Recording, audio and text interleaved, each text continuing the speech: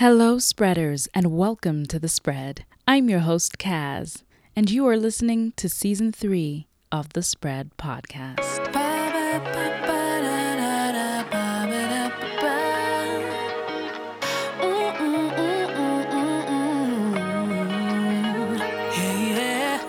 I want to show you places that I won't let nobody else see.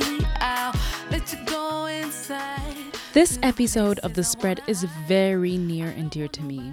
If you listen to the progression of the episode, we get to go through the journey of Mel, discovering more about her sexuality with the help of sex therapist Cathy. It's literally the epitome of unlearning, or as I like to call it, unfucking yourself. It's a beautiful journey to listen to yourself and begin to live your authentic life. I subscribe it to you. 2020, I think that's the way to go. Those of you seeking therapy would be advised to do so with the help of my friend Cathy here.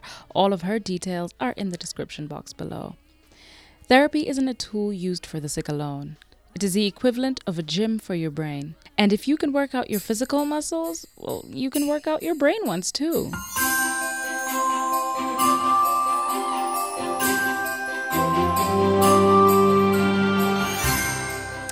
It's holiday season, and as much as we're happy to eat, drink, and be merry with family and friends, there are very many people out there who are not able to. This festive season, for the 7th year, my family and I are raising money for a Christmas party for the Angels Center Home for Abandoned Children, so that they too can have an opportunity to enjoy family. If you can, please contribute whatever you can towards our Christmas party Koroga for the children. There is a direct link in the description box below, or you can go to Mchanga and look for Koroga for the children. Now let's get into this podcast episode.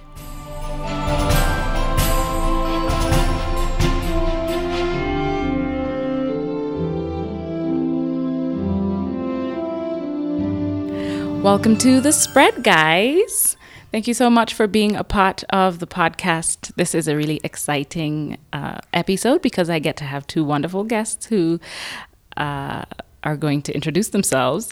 And then for those of you who listen, I never shamelessly plug podcasts that I like, but I feel like I should do it more often. So for anybody who listens to Where Should We Begin? Do you listen to Where Should We Begin?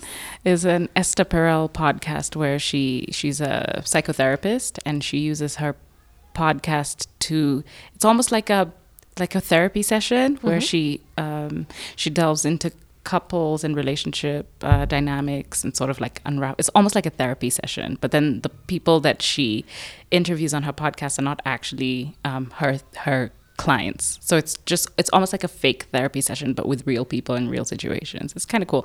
So I feel like this is going to be one of those situations. So welcome to The Spread. And I would like for my guests to introduce themselves. Oh, cool. I get to go first. Yes. Okay. Hi. I'm Cathy Holden, and I'm a sex therapist with a psychology background. So I deal with couples and also sex therapy, which covers a range of human sexuality issues. And I practice in Nairobi. Yay. Hey, hi. I'm Melissa Mbugwa, Mel, and I'm an entrepreneur, finder and fixer of problems, mainly around like our creative economy. So with a focus on media. So I've actually been working, doing research into podcasting in Africa and in Kenya and how to grow that sector or that space, the future of media. And I'm also a person who is curious about my own development growth. So You're talking about yourself like you're a business. Really? Maybe interested in my development and my growth. Perhaps strategically. Yeah, I guess because that's what I'm used to. That's how I'm used to introducing myself. Yeah. But yeah.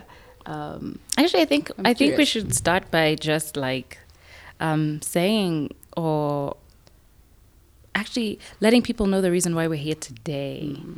So Mel and I have been friends for many years. Actually, so have Cathy and I. Well, we've known each other for years. Yeah. We haven't necessarily been friends. Yeah. But Mel and I have been friends for years, and we've had many conversations amongst ourselves just personally, like talking about our lives, our sex lives, our our growth, our changes as we sort of turn 30. How old are you, Mel? 32. Okay. And just, I guess, many questions, right, Yeah, about our yeah. sexuality. And I know that you've talked to me a lot about your personal life and just like developments. And do you want to share why we're doing this podcast? Because you prompted it. Yeah. Yeah. Yeah. So, so just as Kaz is saying, one time we were, a few weeks ago, like 4 weeks ago, we were talking about, I don't know, colonialism and feminism or something. Decolonizing. The ghosts of colonial past. Yeah. About the ghosts of colonizers past and how we've been raised by white men, because they passed on this culture of patriarchy. And so somehow that conversation, I don't know how it ended up with me being like, I've been telling Kaz, I've been feeling like I've noticed that there's a part of me that's hard and numb sexually and always has been. And this year especially, I've just felt like zero. I don't even feel attracted to guys. Well, so I'm hetero. So I'll look at a guy and be like, oh, you're hot. And then after 2 seconds, poof. And that doesn't feel healthy. It doesn't also sound healthy. And it's been going on for so long. But it's happened before, years ago. So it seems to happen like in cycles. But it's getting worse and worse. So like the numbness is just more intense. And then Kaz was like, Houston, we have a problem. She's like, you should see a therapist. Are you seeing a therapist? And I was like, yeah, but never really about this. I've never really addressed this. And so then I was like, I think I want to come on your episode, on your podcast. Because I feel like this is not me. I'm not the only one struggling with this. So yeah, here we are. Yeah. Yeah. I think, I'm not here to think. You're here to be. I'm here to moderate. What do you think? I don't know if age has anything to play in this. Yeah. There's a lot of pressure on us to be doing things in a specific sequence and in a specific way as we get older.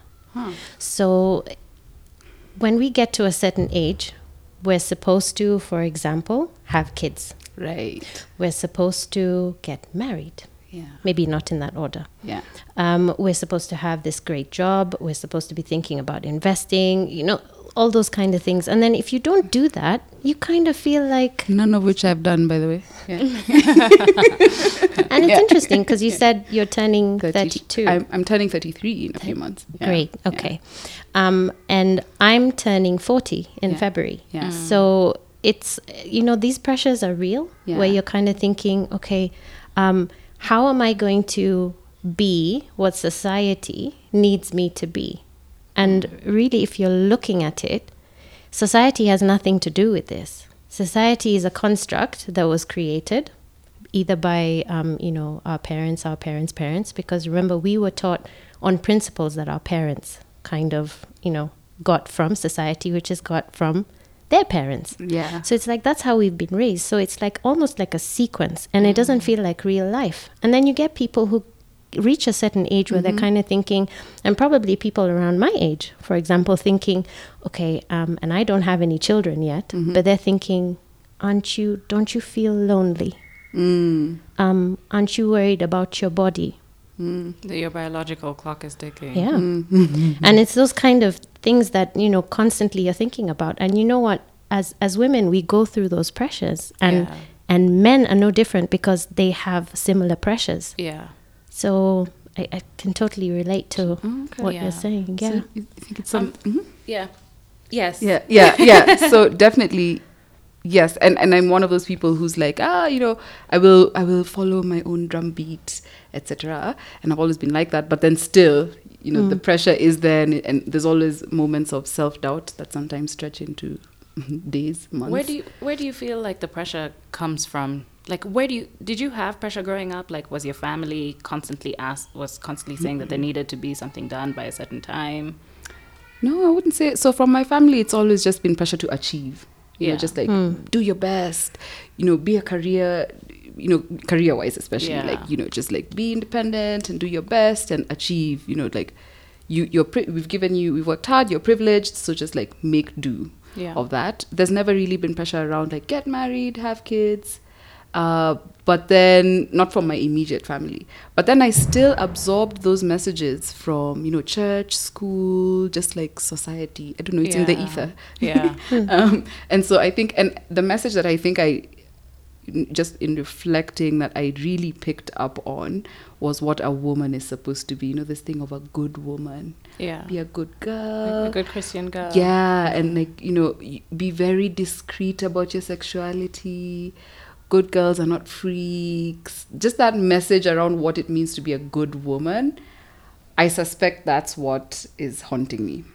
You think it fed into your sexuality? 100%. First, I was very churchy. I had, a very churchy phase. I was like a daily mass. I used to go to daily mass. I wanted to be a church minister. I wanted to be I even converted to Catholicism. What? Yes. Yeah. Okay. Yeah.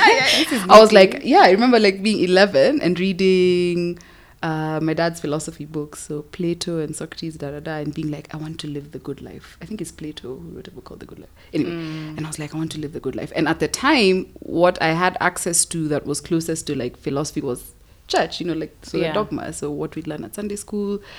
So I was like, okay, I'm going to attempt this path. And so I really took it in, like all the living by the rules, the Christian rules and values. Of course, sexuality is super repressed.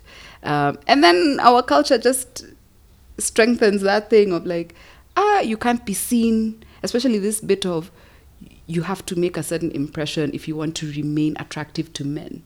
And I remember being taught that your virginity is the most prized possession when it comes time to be married. Oh, God. Yeah, you know that thing? Yeah, about the flower. Did you ever get that talk about like the flower? They would take, there's a whole like metaphor they use in these abstinence talks. A flower, when you remove the petals, they can never be put back again. And so thus goes your virginity. And like men will not like you or desire you at all. Like basically your virginity is what makes you a woman or a valuable human. Yeah. And I mean, according to Christianity, you have to be desirable to a man. Yes, of course. Because otherwise you have no value in life as a woman. Yes. Do you know, it only took me, it wasn't until I was like 28 or so that I realized that I believed that thing about my worth as a human is based on whether a man finds me desirable or chooses me. Yeah. I would never ever have thought, if you'd asked me if I was one of those people who believe that, I'd be like, hell no. Yeah. But it actually was so, because it's so deep. These messages are so deep, you don't see it. So so I absorbed these messages. My mom and dad never told me these things directly, Yeah. But I just kind of absorbed it. Yeah. Yeah. But what it did was it meant not only, also I had my first sexual experience when I was like in my early 20s, I think 22, 23, but that was just out of like choice. Because that's when I felt I was ready. But either way, even if I had felt ready at 17, 18, the guilt and the fear would have prevented me from having sex anyway. Does that make sense? Yeah. So I think part of my readiness and why it took so long to be ready was because I had to process out of religion. I'm not even a religious person anymore. So I had to first go through my cycle of processing what religion meant and my relationship to religion. And then after that came the freedom or the lack of, I felt now free to choose my own sexual destiny without that fear. And I think that's why I was a late bloomer, to be honest. Yeah. I feel like. But the fear is so, even now I still feel afraid of that thing about like, it feels like men are taking. So for me, sex still feels that like it's something I'm giving and I'm not getting anything in return. It's a man's game. But that comes from that belief. Yeah. It's messed up. Yeah, so sex isn't for me. And maybe that's why I'm just like, I'm so out of it. Yeah. Yeah. And I've seen that a lot. I've heard of it a lot. And it's like if we think about where the history of sex and the kind of messages, women, before the 1960s, it was more like women were raised to pleasure men. Yeah. So your own pleasure as a woman was never really taken into consideration. And then we had the advent of the birth control pill in 1966. And from there, that's when, women all of a sudden were like, okay, great. So that means now I can have sex for pleasure and it's not just for procreation. Whereas the history of sex kind of touches on procreation. I'm not 100% sure of the facts, although some of the history of sex, sex has been pleasurable. It's just that some of the messages have kind of gotten lost. And if you think about in terms of like religion or society or any other cultural kind of aspects that came up as we were growing up, those are the kind of things that then formed this baseline for us to believe that, in terms of how our sex or how our sexuality as a woman is not is not important. It's more or less like we are here to pleasure a man. And there are lots of articles that used to come out maybe in the 90s in terms of what you can do to please your man better. And now what we're seeing is, how can you as a woman benefit and, please yourself? Yeah. So it's almost like we're doing, that there's like the unlearning. Yeah. The reversal. The process of correction. unlearning. Yeah. Woo. And it's almost like if I think about some of the messages, and some of the pressure that you for example, what you're talking about, feeling that, sex is not for you. Yeah. And it's almost like, okay, how was our relationship with our parents? Like, what did that look like when we were kids? Our mom and our dad. Yeah. Did dad come home and did mom give him a kiss or a cuddle? Was that acceptable? Was hugging okay? Did you ever see your parents kiss? So it's like those kind of things. Those are the messages, right? And what's acceptable, what's not acceptable. Yeah. For example, I remember when I was growing up, we weren't, like watching, and I think there was a movie, Basic Instinct, I think. Yeah. And there's this love scene, and it's a Hollywood movie. Yeah. But that was construed as porn. Yeah. So it's like that is not acceptable. And they were kissing. So before the rest of the love scene happened, there was a lot of kissing and touching, and that was looked at as sexual touch. And that was not acceptable. So it's like those kind of messages, those are the things that we actually see, we hear, and this is how we grow up, believing that, this is not okay. This is not acceptable. And then we reach a certain age where we kind of start to explore ourselves because, the world has definitely changed. Yeah. And we're more, we are more open and sensitized to different things. And with the advent of the internet, of course, everything is there at your fingertips. So you get to explore more about, Good one, Cass. So, I think that's something that, it's... It puts a lot of, it allows us to explore who we are. And then we start to think about, okay, what do I want? Yeah. I want to be free. Yeah. And actually, human sexuality is a right. Yeah. We are allowed to be sexual. Sexuality is our birthright. We're allowed to do that. And sometimes normalizing that and hearing that is enough to kickstart that journey. Yeah. I mean, we came from sex. Exactly. But nobody's going to tell you that. No. Because like, Mom, but I came from sex. What? No, I just came from your stomach, okay? That's all you need to know. And they cut it open and they removed me. And then there was a stalk. And then there was birds and bees. It's all so confusing. Yeah, and even just like thinking about exploring self and conversations around masturbation. I mean, I remember feeling so guilty about exploring my body as a child because I had all of these feelings at such a young age, and I just really wanted to touch my vagina all the time. Yeah.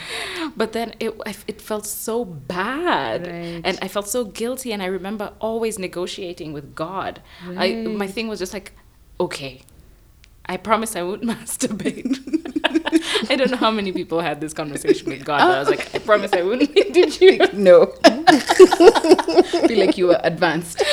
I was very hypersexual as a child, but also from therapy, I've learned that might have stemmed from sexual abuse and sexual trauma as a kid. So just that negotiation, because I knew that the thing that I was doing was wrong. And the thing is, I don't even remember being told that it was wrong. It's just like knowing it's wrong. And the conversation that I had earlier with Cathy was talking about child abuse and knowing that, like, if you're abused as a child, knowing that the abuse is wrong, but not wanting to tell anybody because you know you'll be punished. Yes. So knowing that, like, keeping it to yourself because of what will happen if you tell your parents that something had happened to you. Yeah. And this is something that I relate to because I was sexually abused as a child, and the man who sexually abused me was a teacher in school who used to. So the school where I went to was a boarding school, but my mom worked at the school, so she had a little house on the school compound. So during the holidays, we would stay in the school. And because there was nothing for me to do, I would like gallivant the school. There was a swimming pool, but you couldn't go to the pool unaccompanied by an adult. So the man who used to take me swimming, who used to be the adult that would sit around, was the one who sexually assaulted me, sexually abused me as a child. And I didn't want to tell my mom because then she would stop me from going swimming. So you see, this I was like child logic. Yeah, exactly. I was just like, but I want to continue swimming. Yeah. So it's just like, I'll have to deal with this man and all of the sexual abuse, or I'll be beaten, or all of the things, you know? Yeah. And just like these things that, like, where are you getting it from? And then what kind of conversations are you having with your kids about sex and sexuality that is making them so afraid to come to you as a parent? And going back to what you're talking about, like the relationship that you have with your parents, and then yeah, because even as a kid, the reasoning, it's actually quite advanced because you've gone so far as to think of the consequences. Yeah. I feel like it's childlike, but it's also very like, what are my long-term goals? You know what I mean? Yeah. And just like, yeah, it's just interesting. That's really interesting. I have a question for you, Yeah. Cathy. So knowing, like when you mentioned the patterns, the things we've observed and taken in subconsciously from our parents' relationships, obviously those are the ghosts of Christmas past, or Christmas past that are raising us. Christians past. Oh, ghosts of Christians past. That's a good one. That are raising us, yeah. So even in spite of our parents' best intentions, you know, they just don't know what they don't know. So how do we break the cycle so that, you know, because here we are responsible for ourselves now and our futures. So I'm thinking, I don't want to blame and play that game of like, oh, it's your fault, because it's not. I don't know. They're probably where they are because they also worked on themselves, you know, like decolonizing or unghosting. So what steps can I take to, you know, unpack, heal, discover? What do we do? I don't know. You're the first ever sex therapist I've met. I didn't even know really that this was A thing. an available service in Kenya, for example. Yeah. I'm just like, the only place I know and person I know to ask about sex things is Kaz. You know, that would be healthy and balanced and informative. Yeah. So how do we, what would I do? What should I need to do? Okay. Yeah. So there's no roundabout or there's no direct way of answering this. And I think that's because any journey really depends. I mean, it can be quick, it can be really long. But one of the things that I do as a sex therapist is I'll take a full sexual history. So we will discuss what you went through as a child. We'll also go through what you went through as an adolescent. We'll talk about any sibling experiences, any kind of peer-to-peer, what happened in your early adult life. Once we've done that and we've gone through a whole sexual history, we'll then be able to determine whether there are any issues of power and control. Power and control is really, really big in terms of how you perceive yourself, how you also behave in a relationship, and how you also control aspects of your relationship. Sometimes you might not be thinking that you're controlling, but you are. I'll give an example just at the top of my head. So for example, you have two people in a relationship, and when they argue, one person withholds sex. Okay? As a form of punishment? It could be. That's pretty common, yeah. Yeah. And that's an From element of agony. power and control. And that can happen.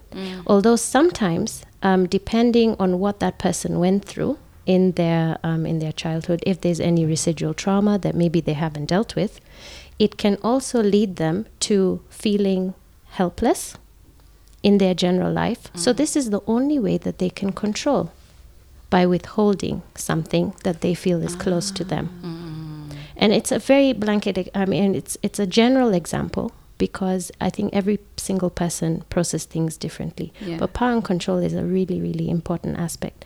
And some people use power and control in different ways. So, for example, abusive relationships, or even codependent relationships, where you almost kind of make that other person feel guilty for, let's say, not spending time with you, or maybe when they want to go out, you feel as if you don't have a life of your own. So you kind of, put your emotions on that person and say, oh, you're never here. And really, actually, is somebody ever never there?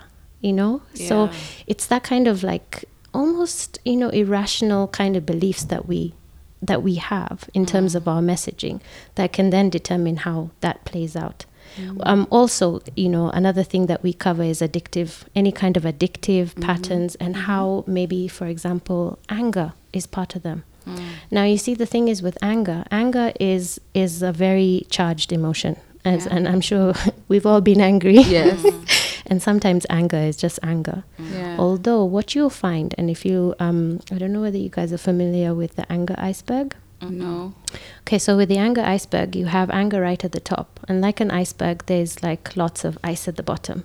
And think of this ice as other emotions that are not as highly charged. They're highly charged as anger, but they allow vulnerability. So things like hurt can come out as anger. Things as pain, embarrassment, fear, shame.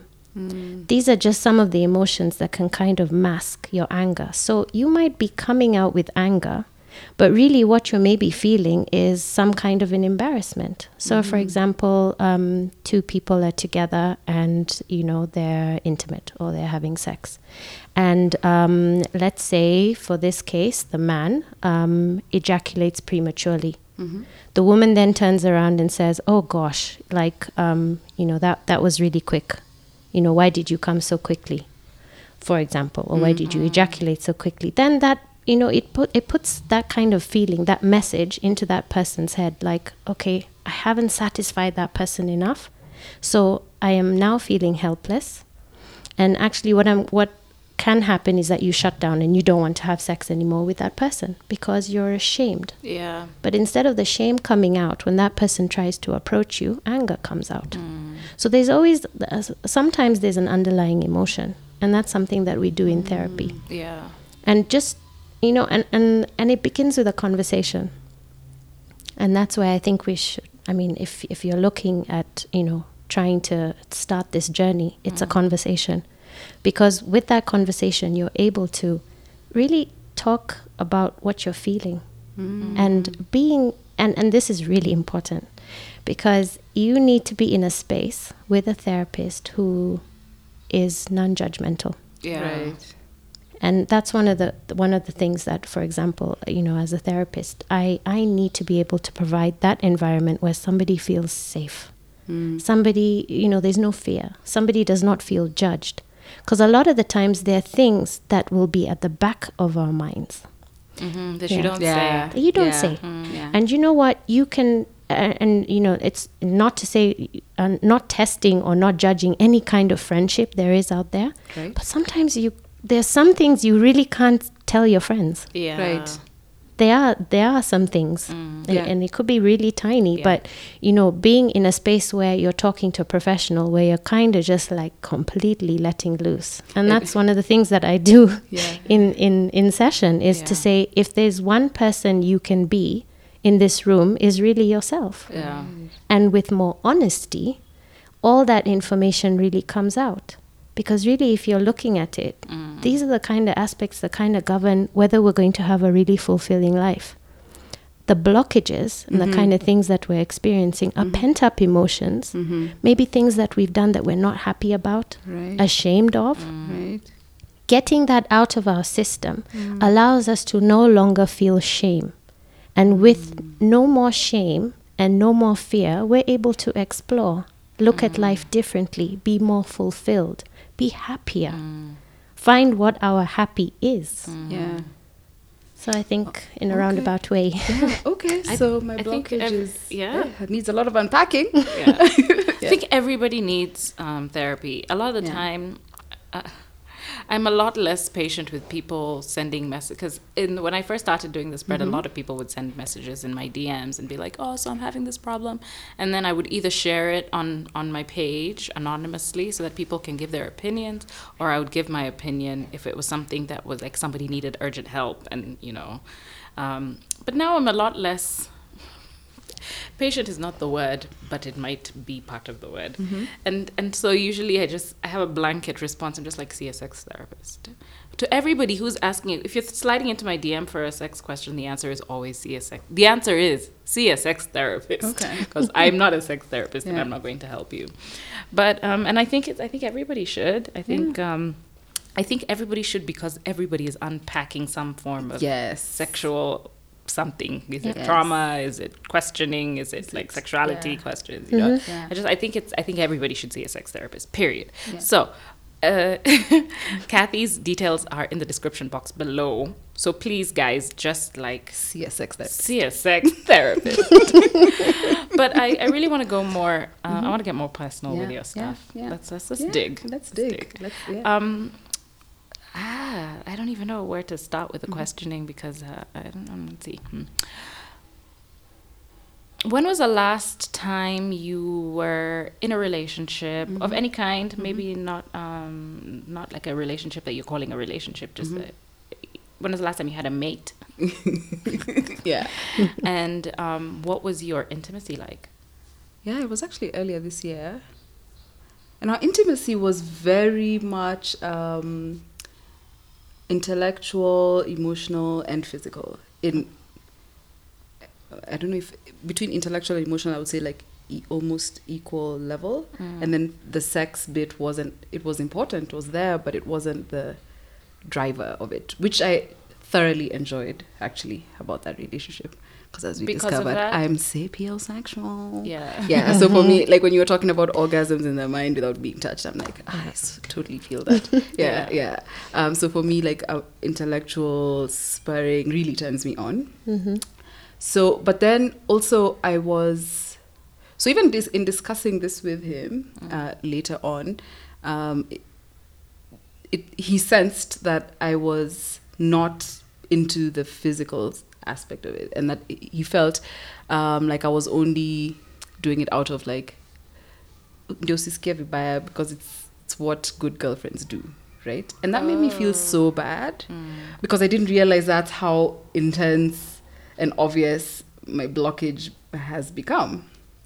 So we were very close, and I felt there was intimacy, it just wasn't expressed sexually, and I wasn't enjoying. I haven't enjoyed sex in so many years, in like maybe 5 years.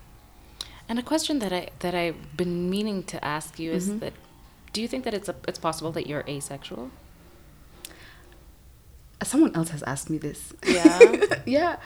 I don't know. Maybe. I don't know. Is asexuality on a spectrum? Because to be honest, yeah, and that's legit. Because even as a teenager growing up, my girlfriends would always be like, "Oh, Mel, you're such a late bloomer." Like I was always getting made fun of for being the one who was not into sex. And it's true. Like and that's not the the whole first, other thing with the media and everybody being so sexual. Sure, yeah. But for me, it's just not. So yes, I will find someone attractive and I will feel my loins stir. But it doesn't necessarily translate into I want us to hop into bed together now. So for me, that's never been the star or the center of my relationships or of what I find sexually arousing of my sexual experience. But I don't know if that necessarily means I'm asexual. And also, I wouldn't say I'm asexual. Okay. Because I like sex, and I feel sad at the thought of not having good sex for the rest of my life. So I like sex. Perhaps just on the spectrum compared to other people, I'm on this lower end. Okay. With my sex, in terms of my sex drive generally. But then still, it's tank. Like I feel numb, and that's not physically. Yeah, even physically, like a wet cloth, just like Like, And what about with yourself? Do you masturbate? Yeah, Do you but- still feel numb? yeah, I just feel like it's a thing, you know, like how you just pee to feel relief. Yeah. Yeah, But, like it's not a thing I'll like invest. Like, okay, let me prepare the afternoon. Cancel. Cancel meetings. okay. It's a very just like necessary, like drink water, eat food, like release. release. I'm sorry. Yeah, I know. I know when you start talking, Yeah, you're it's gonna get- yeah. So I really just want to get the questions out of the way.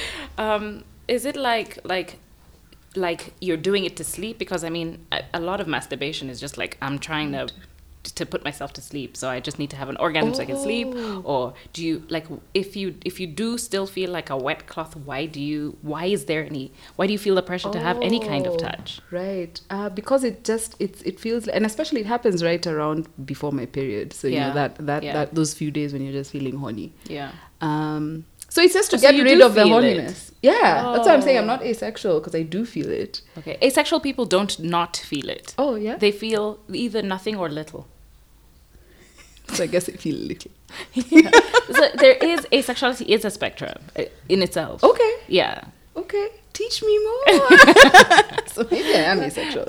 Yeah. It's it's possible. possible. It's definitely possible to explore it. Yeah. And so so if I am asexual, what does that mean for my ability to then form like long-term relationships? Or, you know, like, because if with that whole sex drive matching thing, sex drive compatibility, Yeah. so now there's so many other questions in that universe that I'm excited to explore around. Yeah. Like, so now if I'm asexual, what then?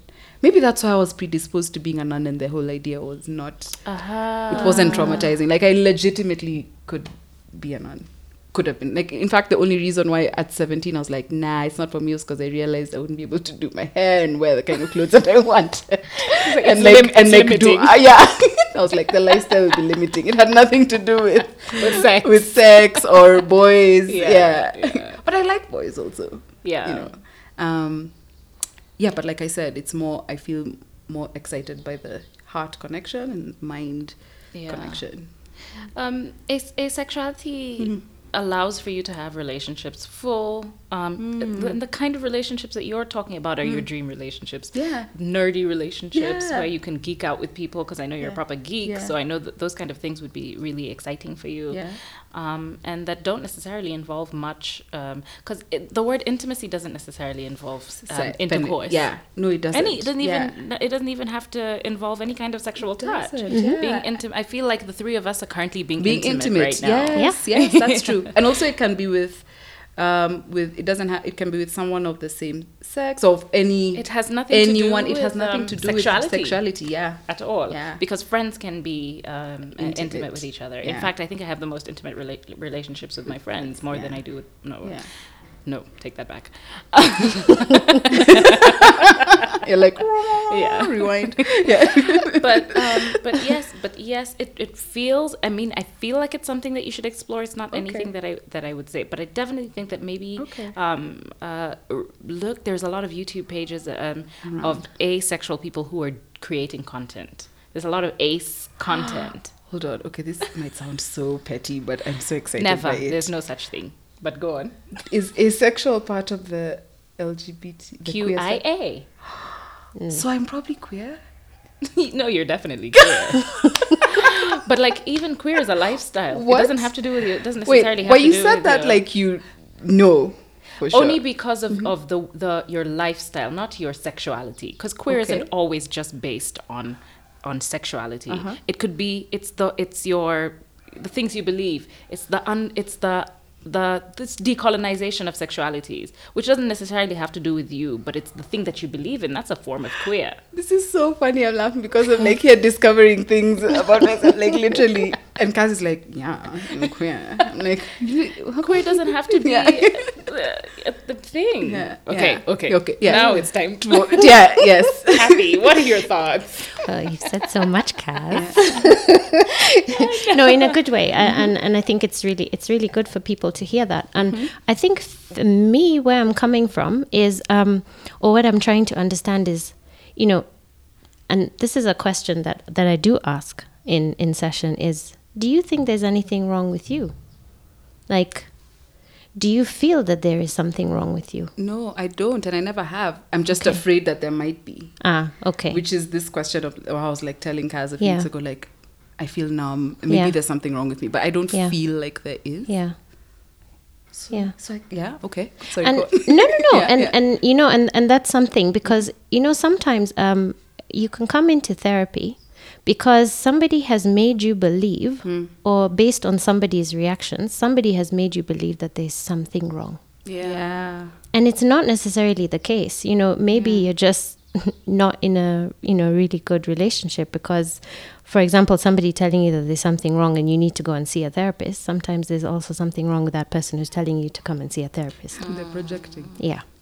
And that happens a lot. So essentially, it's more or less what you think you are, or what you think is going on with you.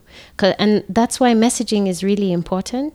But if you're having physiological responses in terms of there's something that you feel that is, is not adding up, or you're kind of feeling as if like, this is something that used to happen before, there are lots of things that can happen. So for example, if my sex drive was much higher before and then now it's not, then that's like, okay. Yeah. Oh. And that can be a determining factor for you to seek some help and kind of think. And so first of all, a sex therapist will not be able to give you any kind of medication. No. Yeah. But one of the things that we do is we do explore any kind of underlying issues. So depending on the symptoms that you're presenting, or the kind of feelings that are associated with any symptoms, we will, recommend that you seek, some medical advice, so that we can rule out any kind of medical kind of issues. Now, I'm not saying that there's a medical issue, but it's always good to rule it out. And then from there, we can start unpacking different kinds of things. I have this really useful tool in terms of sexual behavior that I normally give to clients who are kind of, in that self-discovery, where they're kind of maybe thinking about what is interesting, or what is acceptable, or what they like or what they don't like.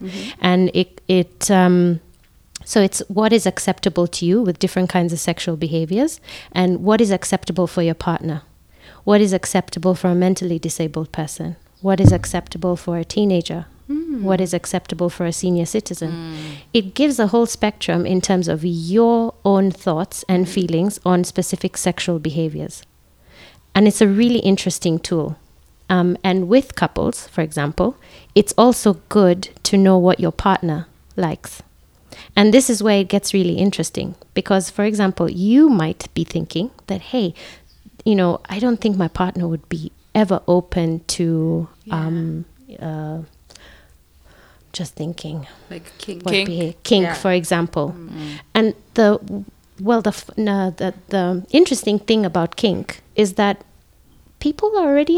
some people are actually doing it. Yeah. Talking dirty. They're not calling it that. Yeah, that's kink.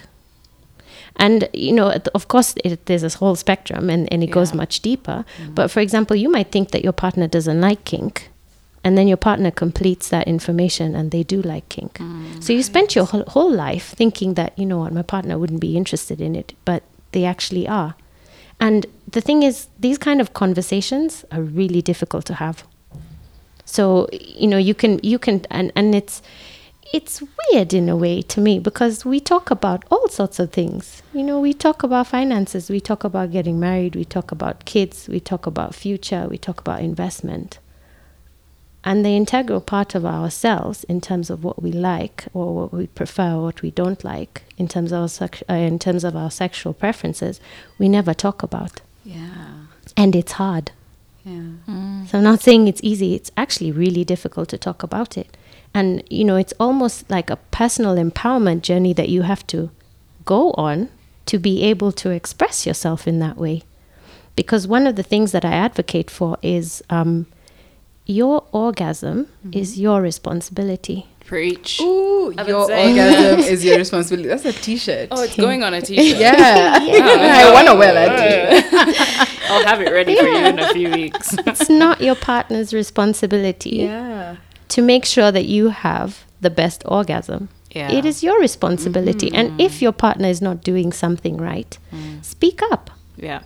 guide them, show them. Because putting that kind of pressure on somebody else is really, first of all, it's unfair, and it's taking away from our own personal responsibility. Yeah. We are responsible for our own actions. We are responsible for our own behavior.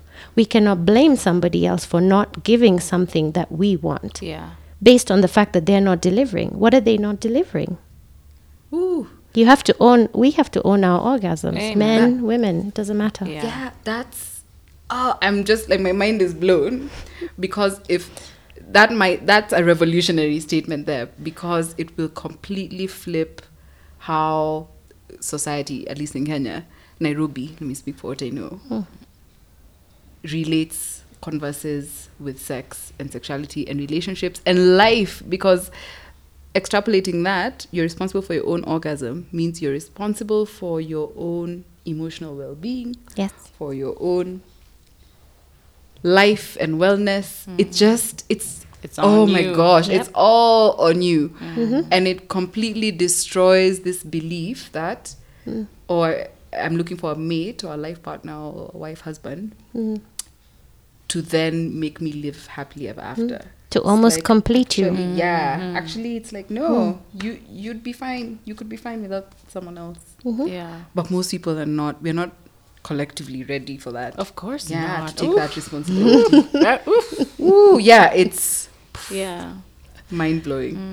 And people are happier to do the things that they have, but also this conditioning again. Yeah. We're happier taking on the financial responsibility in the Yeah, household, because yeah. in this horrible heteronormative perspective of the wife is for cooking and cleaning and birthing children, and the husband is supposed to bring in money. In that household, the woman is the one who's still responsible for everything. She ends up being responsible for the finances. She Yeah. ends up being responsible for everything in the home. Including the emotions. Exactly. She's carrying everything. She carries everything. The emotions of the children, the drunken man who will come home and expect the food in the microwave. Yeah. You know, that thing that every it's not typically every, but feels like every heterosexual couple goes through. Yeah.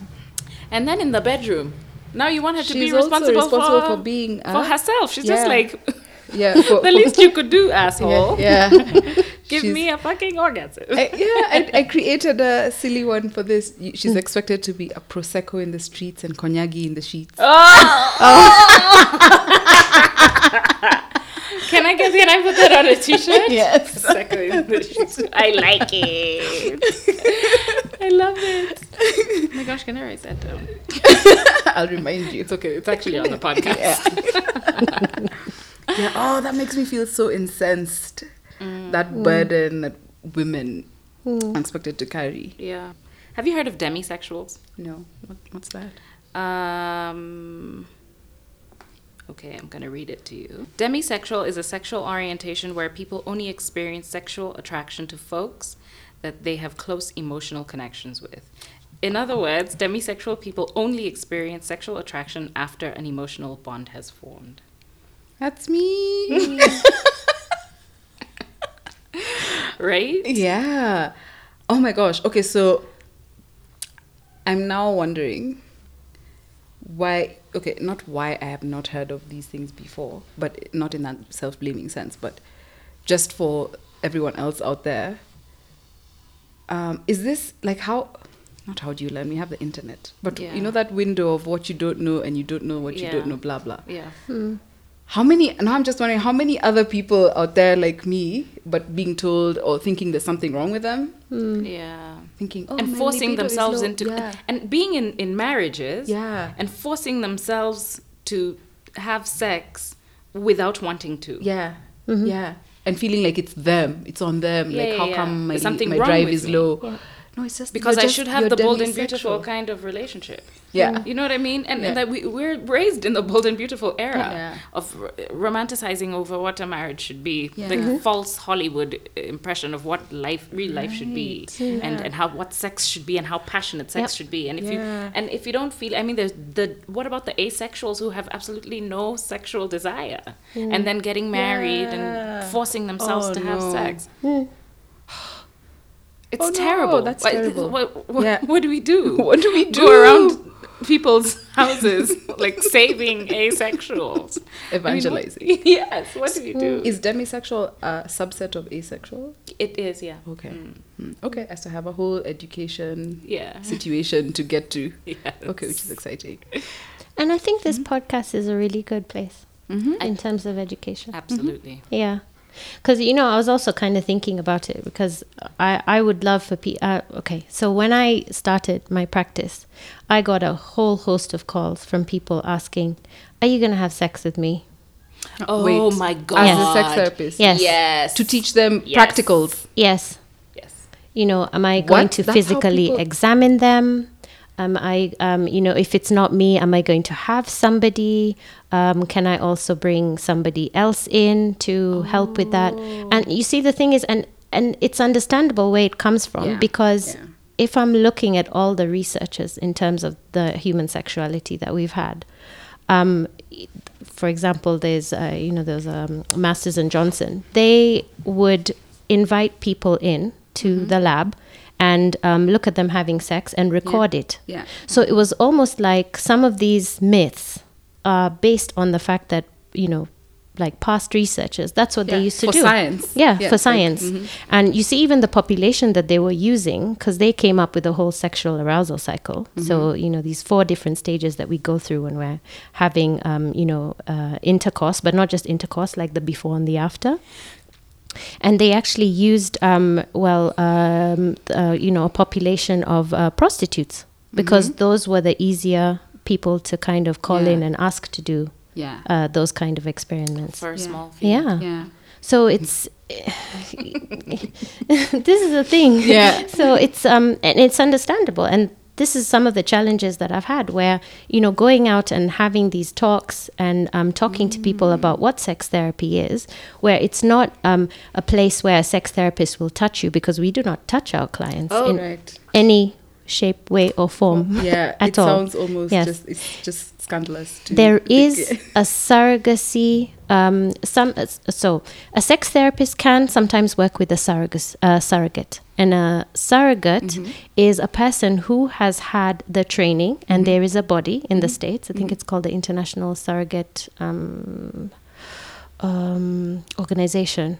But what they do is they train people to work with specific people who need that kind of a service. Right. So if, for example, you have spinal injury and you need to start being able to feel or to explore parts of your body, depending on where your disability is in terms of the injury, then it's something you can do. If, for example, you've never, for example, a man who's never had sex before, he can get a surrogate where they work through the feelings, you explore the different kinds of touches, in terms of what you're touching. So for example, it can be something soft, something hard, and then you go into the different kinds of touch that we have, the sensual touch, the sexual touch. So those are the kind of things that can be done. So this surrogate works together with the sex therapist. The sex therapist does not touch the client. The surrogate does, but that person is actually trained. Skilled to do that Yes. job. Yeah. I know even for, I know there's a lot of that for people who've come back from the war, like in the States, and they have, it's government, the specific type of therapy for people who've lost limbs or people who have gone through the Yes. trauma of war and reintroducing them into their sex lives with their partners. I know they have there's machines that they actually make to help people get erections that are actually FDA approved, specifically made for vets and so on and so forth. So I know that there's that kind of sex therapy. But the reason that I was sighing very loudly is because there is a sex, please guys, I'm doing air quotes. There is a sex therapist in Nairobi who has sessions in hotel rooms with his clients, and his whole Spiel. yeah his whole thing around his sex therapy is teaching women how to squirt. You may or may not have heard of him. Mm-hmm. And he teaches women how to squirt, but what he does is that you pay for a hotel room and you pay him as a sex therapist, and he puts his fingers inside you and just basically Makes you squirt. yeah, exactly. And he called under the guise of sex therapy. So there's a girl who told me that she had done this thing with him, and I was dying. I was livid. And then I actually called. So I called Jasmine, because Jasmine is always my go-to person. She's a friend of mine who's a sex therapist, who's a therapist. And I even asked my therapist, the therapy that I go for is sex therapy. So I even asked my therapist if it's okay for therapists to physically touch their clients. I don't understand it. And both said no. And I'm just like, so I mean, we can help. Like, for example, if that's something that you want to do, we can give you. So once we ensure that there's any, like, whatever psychological issues that, you know, we need to address. So in terms of trauma, power, control, those kind of things. So we explore that. And then we give specific aids. So they could be videos, they could be suggestions, they could be books, they could be worksheets, different things, that you can try either by yourself or with your partner. But we will never be in the room doing when that. it's happening. Because you see, one of the things that a therapist has to ensure is that they do no harm. Yes. And I think that's a really important thing. And you can do harm by passing judgment. You can also do harm by touch. And that's one of the reasons why, I mean, I have clients that are, you know, they like hugs. But not all my clients like hugs. But it's just the same thing that, you know, what you were saying earlier about a child, in terms of saying hi to a child. And, you know, you should not force the child to, you know, to hug you. Because, you know, and it's all about consent. Boundaries. And giving them autonomy of their body. Allowing children to have autonomy of their body. Because they do have a choice. You know, so I think those are the kind of things that I struggled with when I opened this practice.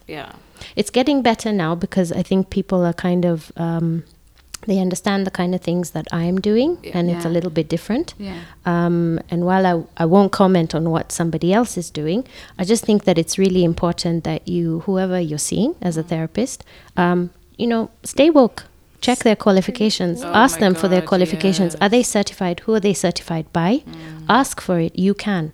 And also, just to ensure that this person who you are, you know, looking to kind of like to help you with your any kind of like psychological, you know, concerns or anything, are they also seeing a therapist? It's important, because, you know, therapist is not a superhuman. A therapist is another human being that's just been trained to offer that kind of service. So it's important that you ask your therapist, you know, do you have a therapist? And just to say that I do. Yes. If you guys want to ask for the qualifications, please feel free to do so. Yes. But also, I feel like this man is a predator, and people haven't picked up on it yet. And I'm just like, how many more women have to go through this kind of sexual assault before even they realize, you know? Because it's there physically and biologically. There's a part in your body that you can push that will allow this liquid to come out of your urethra. Squirtation. So it's easy to do that thing, but he's taking advantage of that and not that focusing knowledge. on telling women that they don't necessarily have to squirt to have a pleasurable sexual experience. He's just getting all, and then charging like 10,000-15,000 shillings per session, just to sexually abuse these women. And I'm calling it sexual abuse because that's what it is, and people haven't figured it out yet. And just like, I actually spoke to my lawyer. I was just like, we have to do something. We have to do something. And it's funny, in terms of the squirting in particular. So scientifically, yes, there is, and that's completely correct. However, not everybody can. That's true. That's the important thing here. So, and it sends the wrong message, because it's basically saying that if you don't squirt, you're not, or if, and it, you know, so for example, if you're looking at things like G-spot, if you don't orgasm through your G-spot, then there's something wrong with you. Or if you don't orgasm when you're having penetrative sex, there is something wrong with you. There isn't. Yet most people don't orgasm through Yeah. penetrative sex. 70% of, actually 70% of women do not. Yeah. Because one of the things, we're built very differently from men, and we Yeah. need clitoral stimulation Yeah. in order to have an orgasm. Yeah. But that doesn't mean that there's something wrong with us. Yeah. And that's the same thing with squirting. Yeah. And I'll go as far as to say, sex can be so beautiful even without the orgasm. We put so much pressure on on the people to come orgasm. that Yeah. you're thinking about the orgasm so much you're not enjoying the it's beautiful The experience. intimacy. The intimacy. The sexual journey. Yes. And there's so much more to sex than just the penetration that is forced down our fucking throats. Yeah. There's so much more.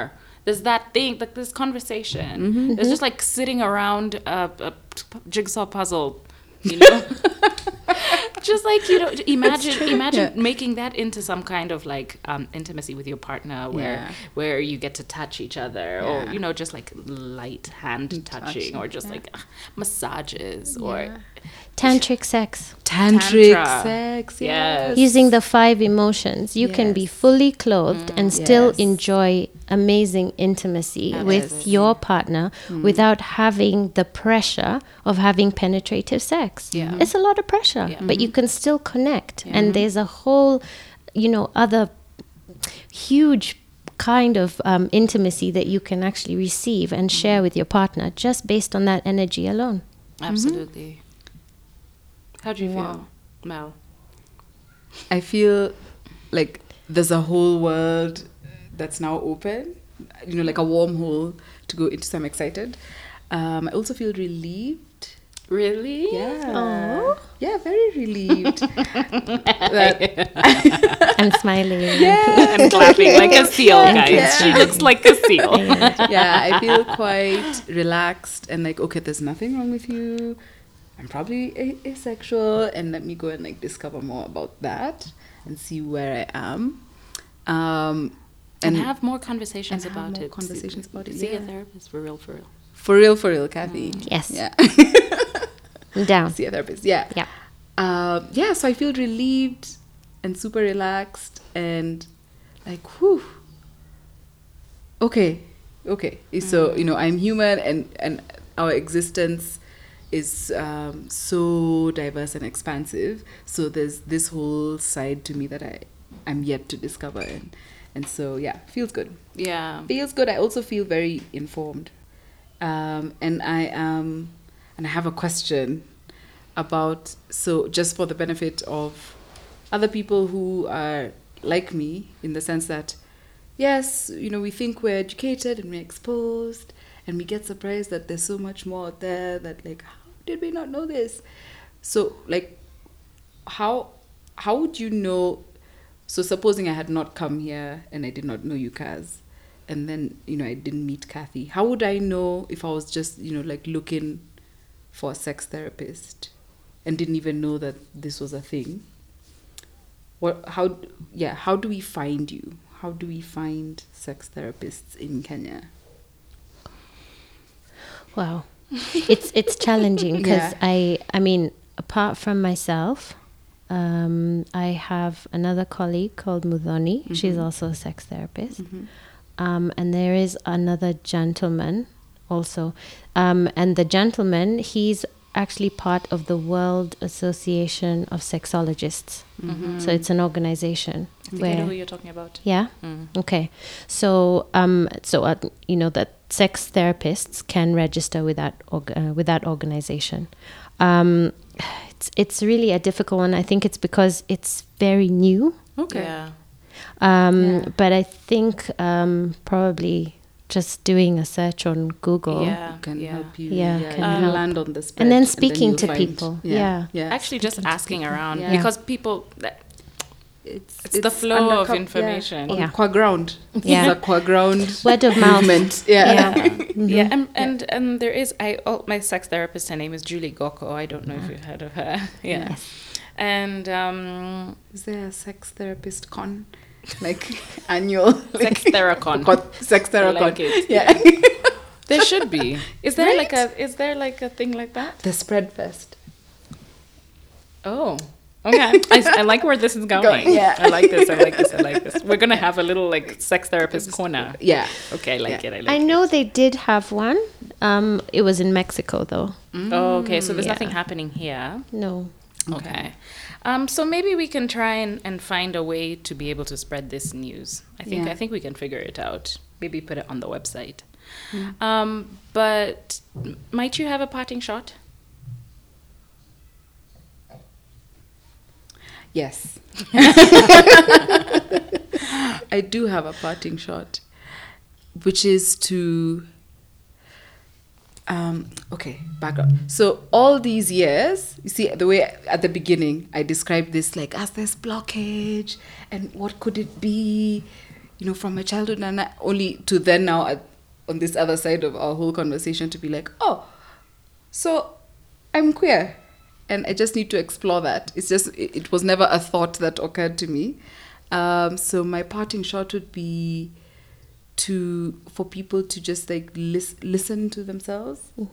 And I'm grateful for that skill, ability, that I've always just kind of listened to myself and been like, no, in spite of being made fun of all my life, oh, you're such a prude, blah, blah, being like, nah, I feel like there's nothing wrong with me, really.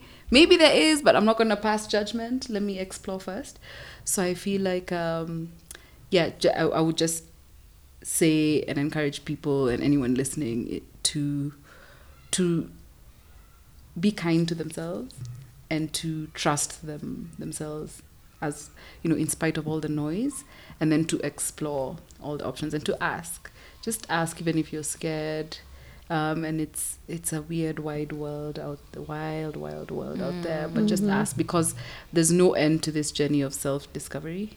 So like 32 and only now realizing what Kaz clearly already had observed about me. And Lord knows who else. Fuck you, baby. You're right. Right? And it's okay. It's life.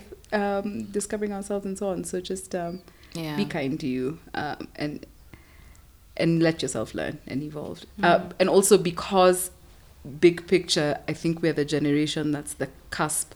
We're the ones who have to decolonize so much. It's on us in a big way. So we just need to do it. There's no shortcut. Just like dive deep, explore, unpack, unlearn, cry, heal, all that. Yeah. Do you have a parting shot, Cathy?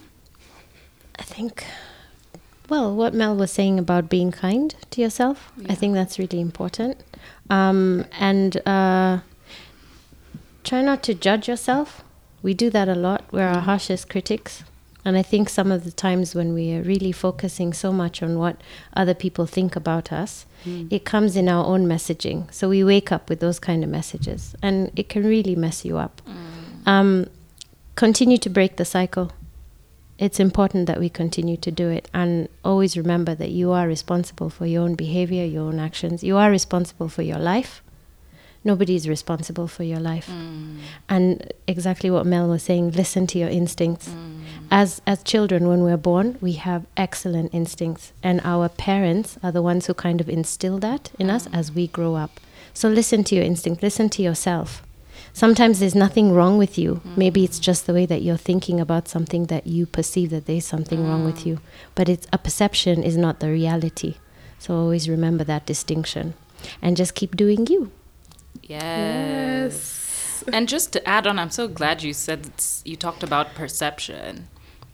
It's just that we kind of always imagine that our immediate surrounding is a depiction of the larger world.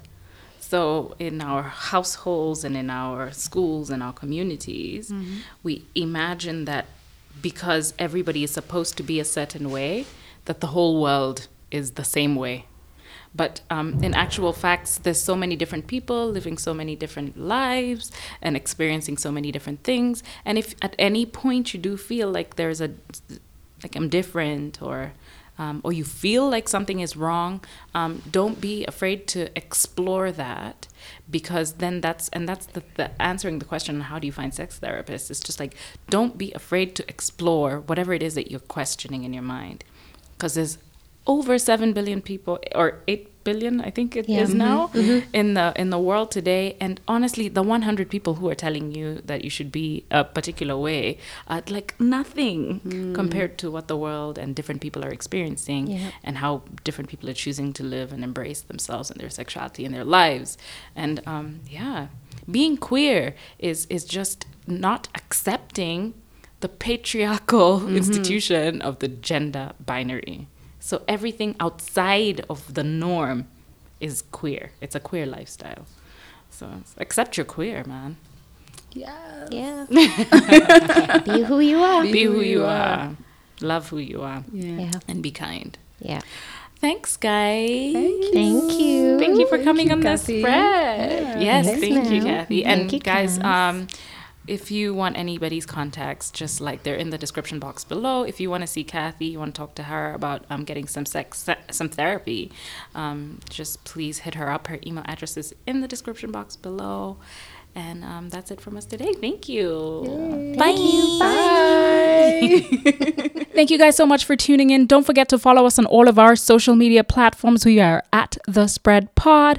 And don't forget the little angels from the Angel Center Home for Abandoned Children. You too can make a change. See you next week.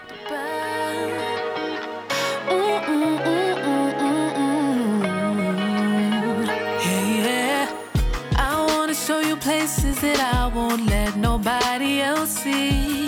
I'll let you go inside to the places I wanna hide. I don't want nobody else seeing me naked, but I risk it for you, I want you to take it. Cause I know I found something special. So I just wanna lay down my body and just expose myself to you.